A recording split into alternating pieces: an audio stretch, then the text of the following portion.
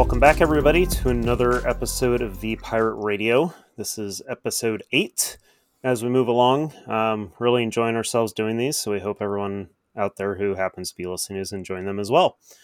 So let's kind of start where we normally start. And Joe, I'm looking at you. Let's hear what you've been up to for the last couple weeks. The last couple of weeks, I have honestly been way more focused on outside of tech stuff. We've been doing home remodeling, so flooring and demo has been kind of consuming my time for the past couple of weeks. But fortunately, we got everything back together, and my house is not completely in shambles anymore. It's just covered in construction dust everywhere. But also in the back end, I've been trying to sort out. I got selected to do a couple of presentations, so I think I've got 5 in-person events in the next. Forgot about Australia. 7 in-person events. How can you forget about that one? Yeah, it's fantastic. Deconstruction of a house is a good way to unwind from tech for sure. It's been interesting. So what about Matt? What have you got going on in the background, as I'm getting ready to see you in the next few weeks? Yeah, woohoo, I get to see Joe. Just things have actually just been really, really busy lately. For the first time in about 2 years, I stepped into an office last week. I had actual teammates from, my work there. It's kind of funny, people who I've worked with for the past couple of years now, we haven't actually met in person, but we talk to each other multiple times a week. So that is kind of cool. But as Joe mentioned, things are kind of opening up. Got some travel in the not so distant future. We'll have to see how that goes, but kind of going back to, the things were, slowly anyways.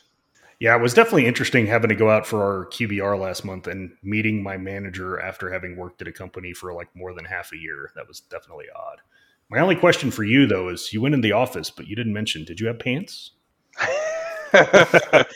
Pants were in fact mandatory for this meeting. Yes, even though it was just internal. I'm just waiting for the first person that actually has that iteration of like that terrible dream where you show up and you're not wearing pants. Like we are primed for this to actually be a reality. Yeah.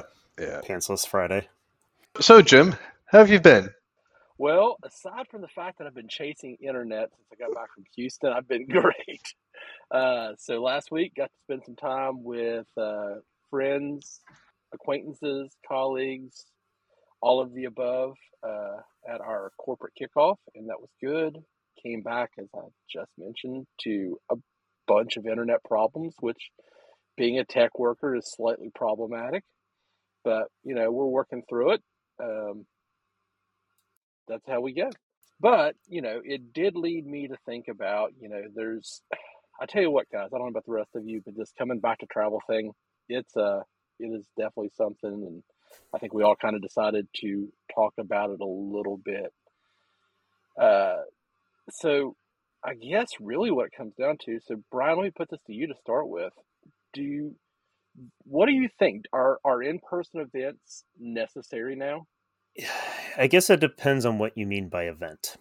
I, having been a remote worker for over 7 years now, full time, I definitely get the value of being in person, being able to talk to people, having free form conversations, whatnot. I'm convinced that our kickoff that we were at last week was a good thing. It was very, very valuable on many different levels, not least of which is, sitting in the bar at 1:00, get introduced to somebody from a sister company that also got acquired. And we sat there and talked for an hour, and I learned all sorts of great stories about what they had been doing up to this point.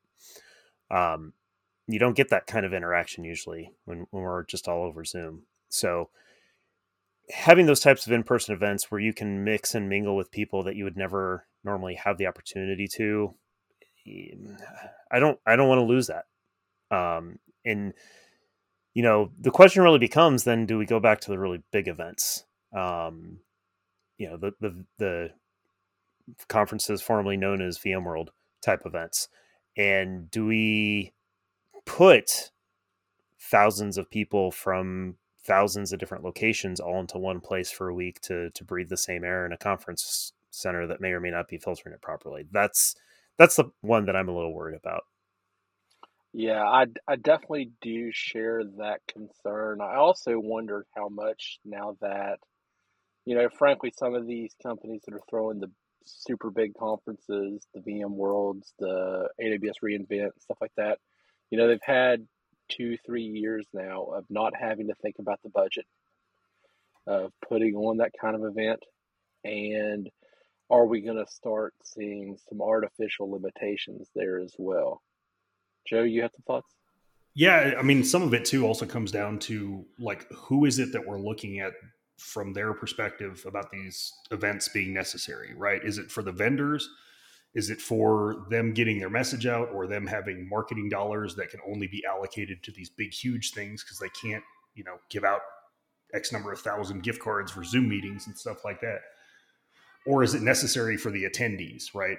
And some of this comes back to conversations we've all had before too, that like we go to these events way more for the community and for the hallway track than we go for the actual sessions, because we know we can always get this content later, or it's going to be regurgitated for months on end. Or at this point, these things have all gotten to the point where everything is pre-recorded and you can consume that stuff at will. But what you can't get are the connections that you make, or reconnecting with people, or getting to the people that are behind the scenes not presenting, right? So it's, some of it is, yeah, like who is it you're trying to talk about these events being necessary for, the vendors or the customers? Yeah, and I mean, I think ultimately it really comes down to it's a mix, right? We've all been to conferences where you're getting your badge scanned. It seems like you're not even in the exhibition hall, and they're coming out chasing you down, trying to get your badge scanned. Obviously, that's for the vendors, right? They need to generate the sales leads. There has to be value there for them at the end of the day. As an attendee, though, in my mind, there's no doubt that you get more from it. You talked about the hallway track there, Joe. I know personally, I absorb more when I am physically there in the room with a presenter. I'm much more focused. I'm not playing on my phone. I'm not reading email. I am there to learn whatever it is we're talking about, and I can focus on it that much more. As part of my job, I'm part of an internal group that every year used to have a conference, 150 folks offsite in Palo Alto. We haven't had that in the 2 years I've been in the program. And that's some of the feedback I've given back to the program is, yeah, I understand why we can't have it, not bitter or anything, but I absolutely feel like I don't have that tight relationship with my peers that I would have if you're there for the conference, right? So when we're talking about conferences, of course we got the big ones like the VMworld and the VMons and stuff like that, but I think it applies really to offsites in general, right? Even just internal conferences like kickoffs. Yeah, and I would agree with all that. Those relationship buildings and whatnot. The other thing that really goes into it for me is, as we intermingle in those events. I mean, to be quite frank about it, a lot of us do a lot of job hunting. We do a lot of relationship building that do lead to new jobs. I think it's led to a lot of variability in our networks, in our job opportunities. Though, given the Great Resignation situation going on here, I wonder if that piece is necessary. Like maybe that's not necessary because people seem to be making those job changes and finding new things and whatnot. And we've talked a bit about that in the past. But I think the important thing is that we all consider what we want to get out of the conferences is the important thing. And, that's what I was hoping we would do in 2020 and improve in 2021 with the virtual events, but we thoroughly failed at all of that. And I think the scariest thing going back into in-person events is the concept of the hybrid event. And I just don't know that could go very well. It'll be really interesting to see how those go. They all suck. I will just say it. And I feel like especially 2 years in a row, we just compounded and doubled down on nobody has to travel. So therefore we can do events whenever we want, right? Some of these things can be thrown together on a whim, or we're getting to the point that even with things going back to now being hybrid instead of virtual only, vendors don't pay attention to when other things are going on. So there's 4 events that are like double booked on a single day or things like that. Or, for internal vendor teams, now that nobody was having to travel to do internal meetings or customer visits or things like that, instead of it being 1 hour to 2 hour meetings that took a day worth of travel. We can have this with nobody ever, putting on pants. And it just made everything worse. Nobody ever had a plan of like, we're going to actually go back to some sort of normalcy after this. And everybody just kept going down the rabbit hole. Yeah, I mean, I'll be honest. I'm with you, Joe. I have not really enjoyed the hybrid events as much as I've enjoyed the others. I've definitely not enjoyed the virtual events as much. I think if you're going to do that, you're probably better served with just pre-recording a bunch of content and then on day X just dropping it on the world and say, go watch what you want when you want to watch, and here's your free t-shirt. Um, the I think there are variants on it. So one of the conferences that I'm planning to go to actually next month, V1, dropped their full agenda today. And they did one thing that I really liked is they kept the overlapping content for those that are going to be on site to a minimum. So there's lots of good content, but I don't think there's really ever any more than 4 or 5 sessions going on at once. Then, but then they did something that I'm not a big fan of, which is to take some of the pre-recorded stuff and then run it through a schedule that follows the sun. So you have sessions going with that starting at like 6 o'clock in the morning and running 24 hours a day for the next 3 days. I just, aside from that, it's fine. Yeah, I think one of the challenges with hybrid conferences is they're only hybrid in name, right? I feel like every conference I've seen that's been quoted as a hybrid conference is really just a matter of, yeah, we're going to have a live session, a keynote or something like that, then a bunch of Zoom sessions, right? Nobody's done anything innovative. Now, Jim and I were both part of the Veeam Vanguard program, and we've got this internal Vanguard Summit that they do every year. This past year, it was a hybrid approach. Both Jim and I were remote. And, granted, it's a much smaller group, but I feel like that was by far the best hybrid experience I had because they had someone actively monitoring chat. They were fielding questions from us in real time as they were fielding questions from, the folks in the room. So yes, we were still remote, a little bit of a delay, but we had a common Slack channel to chat with people who were there. We were able to ask questions and get answers. And that's the first event I've seen that really, I feel, kind of did the hybrid thing right. Definitely concur, Matt. Yeah, and the hybrid thing can be done, but what I've witnessed that has worked in that regard have always been fairly small events. So the large events, I think the right way to do hybrid is for the small events, you can have that personal touch. You have somebody constantly watching it. We had that going on at our kickoff last week. And for the larger events, that's that simulcast type thing, just continuously running stuff and throwing new things in the catalog as people present, has got to be the right, probably the best way that you can do it. I'm not going to say it's the right way, but it's probably the best way you can do it. So now that we've more or less determined that, yes, there is a need for in-person events and there's definitely value in it and it's worth planning for it, let's talk a little bit about some of our experiences getting back in person. So like, I know one of the things that I was really hoping was going to change with COVID and everything was that we'd stop shaking hands. Like, shaking hands creeps me out. But my experience having done 3 different events in the last 2 weeks is that is totally going to be the norm going forward still. We are going to continue shaking hands. There's more fist bumping. I would say that the shaking hands and the hugging has not gone down at all. Which I know for a lot of us that are kind of more introverted, there's a lot of anxiety around that, a lot of fatigue, if you will. I'm starting to relearn the social fatigue aspect of things and how you really deal with that. I'm having to relearn some of that. And it kind of sucks because I'd gotten pretty good at it to the point where a lot of people think I'm an extrovert, but I'm most definitely not. So yeah, interested, Jim, kind of what your experiences were with that, particularly last week. Yeah, I mean, so here's what's funny. So, you portray it as you're an introvert that can fake it to be an extrovert.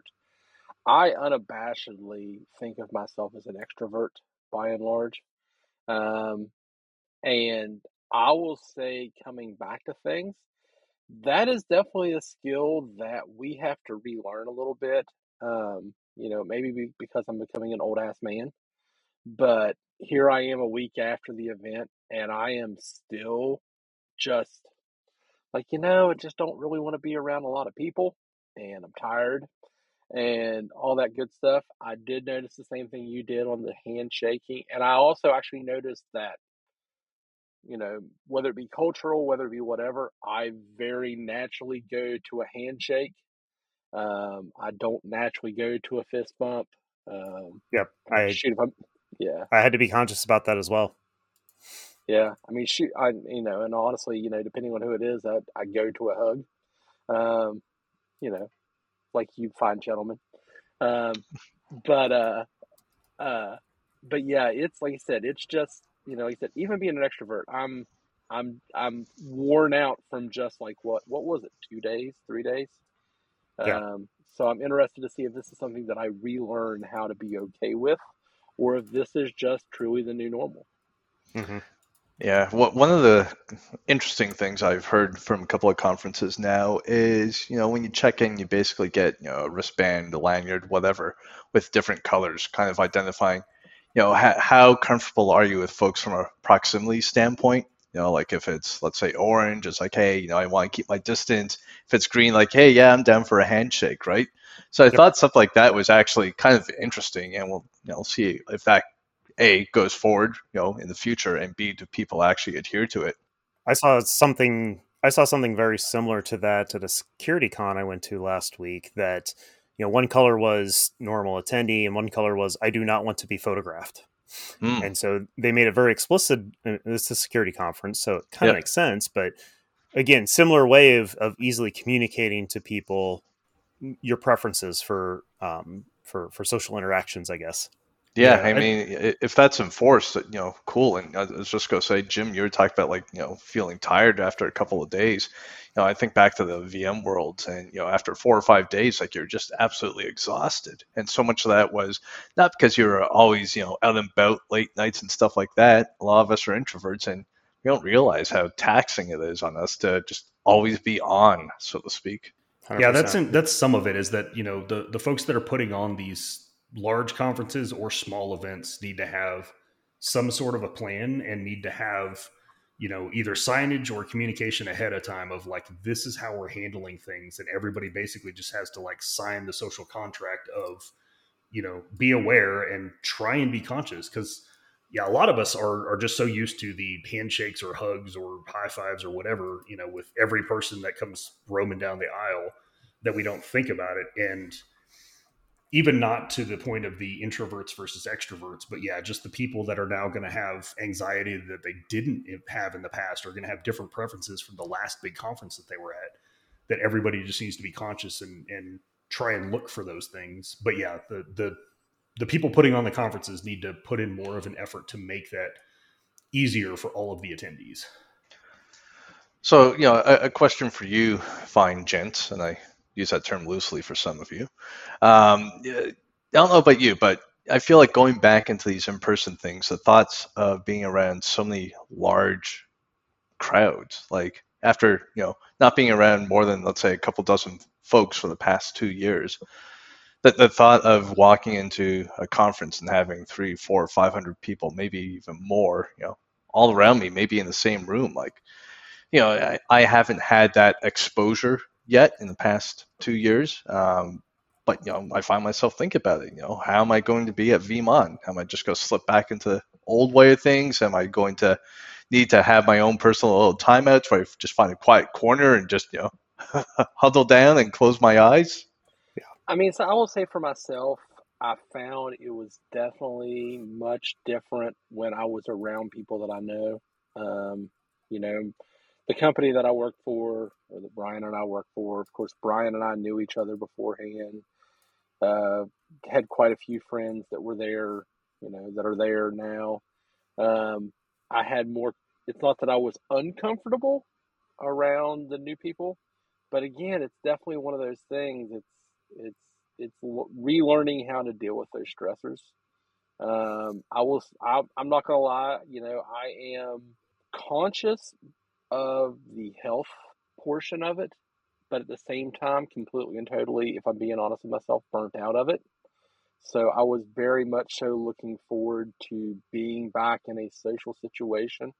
And I did not expect how much I'm like, well, here's how the COVID starts. It didn't Yeah. ultimately, full disclosure, I was all the way vaxxed, all the way boosted before I went. Um, I'm hopeful that before the next conference that I go to, I'll have booster number two. But at the same time, I'm like, and mentally, I know to say that, you know, maybe it's going to get towards a point where we start thinking about this in, I guess the phrase that I keep hearing is endemic type phrase, where you might get it, but it's going to be like the flu, and you're going to get sick, and you're going to feel bad, but you're probably not going to die, and you're most likely not going to go to the hospital. All that good stuff. I can mentally know those things, but it was still a stressful thing.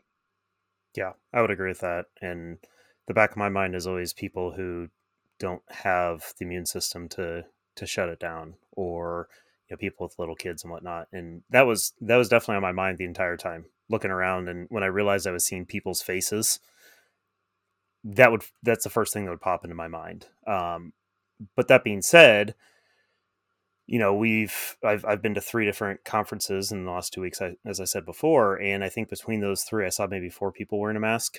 And granted, um, you know, they were in areas that I don't think mask usage was ever really high to begin with.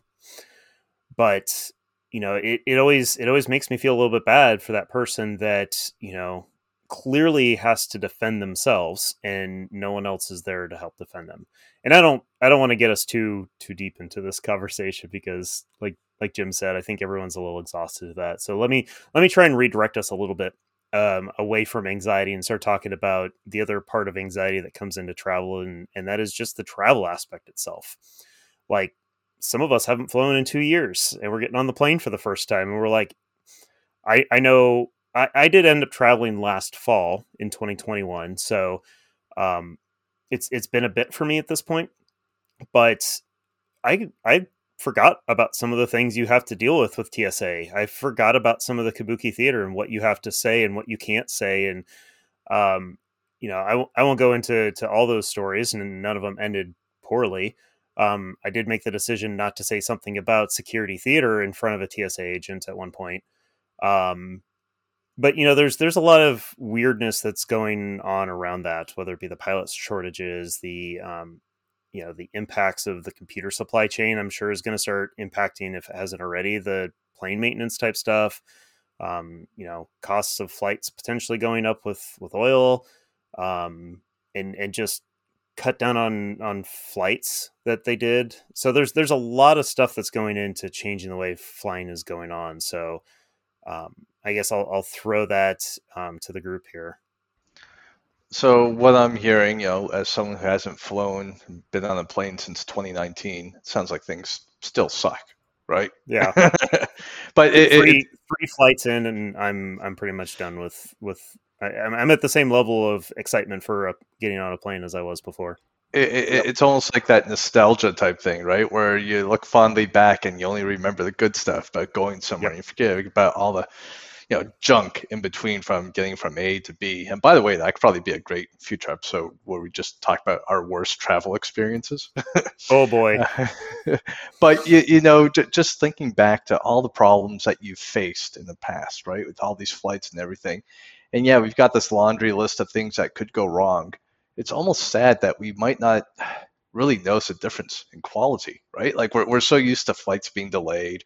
We're so used to, getting stuck in airports because, oh, there's maintenance being done, so forth and so forth. Like, to me, this just almost comes off as, it's just another excuse for these things to happen. If I have a lounge pass, cool, I'll put up with it a bit more. But at the end of the day, it's like when you're flying, especially if you have a connection, like it's a roll of the dice. Well, so I will say, Matt, not only is it the shit show that it was before, there's new levels of that show that's going on now, that are coming post-pandemic. Reality is these airlines still have big staff shortages. They also are having to deal with the fact that, and I won't get into the politics of all of it, but, for better or for worse, these airlines probably didn't make as much money during the pandemic as they normally would have. So in doing so, they made staffing choices and made some big, high level choices that I did not expect. Like Brian, I actually had to go on a flight last November and got the rude awakening that um, what 3 of the 4 airlines that fly out of my local airport had all gone together and outsourced all their counter and gate services to a outsourcing company. And that outsourcing company, what I found ever so rudely was, I fly out of a rural commuter airport that typically I could show up half an hour before a flight and with TSA pre-check and have no problems. They had mandated a rule that at 45 minutes before the flight, they have a hard cutoff of bags being checked. So that was an interesting new stressor that I had fun dealing with.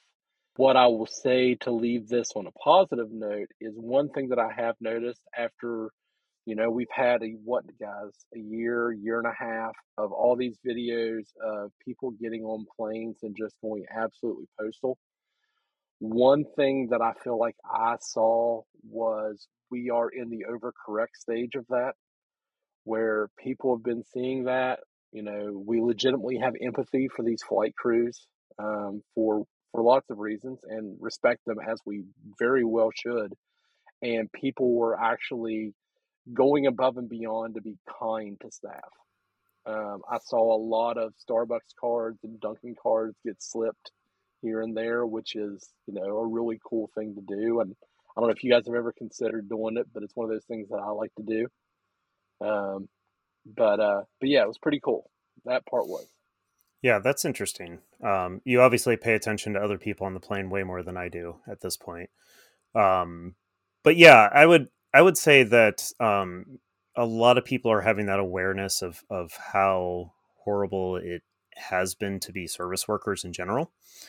I would also say that what was it? The news the other day, there was 2 of the largest FAA fines ever put down on individual travelers for being disruptive came out, and they were like in the tens of thousands of dollars. Like I remember a conversation about I don't think that person could possibly afford that fine type of thing. So from a government perspective, and whatever people's beliefs are on that, the fact is that the government's trying to tamp down on that as much as possible and take some of the burden off of the flight attendants themselves. I mean, it's not even the airlines, it's the individual flight attendants that have to bear that burden, and I applaud them for that and for putting some teeth in it. Yeah, it definitely sucks that like Jim said, that we're apparently in the overcorrection stage to get back to the point that we're all just treating them as we should as decent human beings, and that's now everybody being overly nice rather than just normal. Here. Sucks that they just catch all this flack for doing their jobs and doing what they're supposed to and trying to help everybody reach that goal of actually getting to the other place everybody on the plane's trying to go and be there on time. As the first one, I think I'm going to beat Matt by maybe a week for having to do international travel. I am absolutely not looking forward to it at all because it is such a pain to try and find the information or keep up with changes of going in and out of one country, or like where it's not required for me to go into a different country, but to come back, I've got a different, thing. It's a mess. And especially for anybody that's trying to do short trips anywhere, oh my God, dude, it is absolutely not worth the travel right now. I feel for you folks that traveled often and that missed that and want to get back to it, because the next, 6+ months are going to be hell for you. Absolutely. I don't enjoy air travel. I'm a big dude. I barely fit into seats anyway. People try and like avert their eyes when walking past me when they see an open seat next to me, because I'm like, you don't want to try it. And honestly, the last time I had an international flight, me and one of my coworkers were sitting up in Detroit and watching our plane get put up on blocks because they had to steal a wheel to go put on something else. but yeah, I mean, it's now gotten to the point that they're so shorthanded. The flights are so sparse, or people are missing connections all over the place and stuff like that. You know, it's the Wild West out there, or as I heard recently, the home of the American horse pirate. Yeah, I mean that's the thing about the international travel is it's also not even consistent. You know, using the example of going into the U.S. from Canada. If I fly, I need to have a test done within 24 hours and a negative result. Meanwhile, I can actually just drive across the border and I'm fine, right? So it's going to be pretty wonky, I think, for the next little bit. Hopefully, I don't expect to see anything uniform in the next short while. It'll really be a matter of, I hope we at least see a slimming down of the rules. You're going into the EU, any country in there, these are the rules, right? You're going into somewhere in North America, just got to be double vaxxed or have negative tests. Cool, guys. Well, it sounds like we're working through our jitters. There's light at the other end of the tunnel, and it's worthwhile, I guess, is ultimately what I guess the message that we're putting out there is that the travel is worthwhile. It's going to be rough for a little bit as everybody gets used to doing it again. Hopefully, we end up in a better place in the end. But we'll see. Time will tell on that one. So. Hopefully this has been some useful information, some tales from the weary road, if you will. That'll help people as they get back into things. But I think that's good for today. So, gents, it's been a pleasure once again to hang out with you. I guess we'll chat online again in a couple weeks. Yep. Sounds great. You guys have a good one. Thank you. Thanks, y'all. Bye.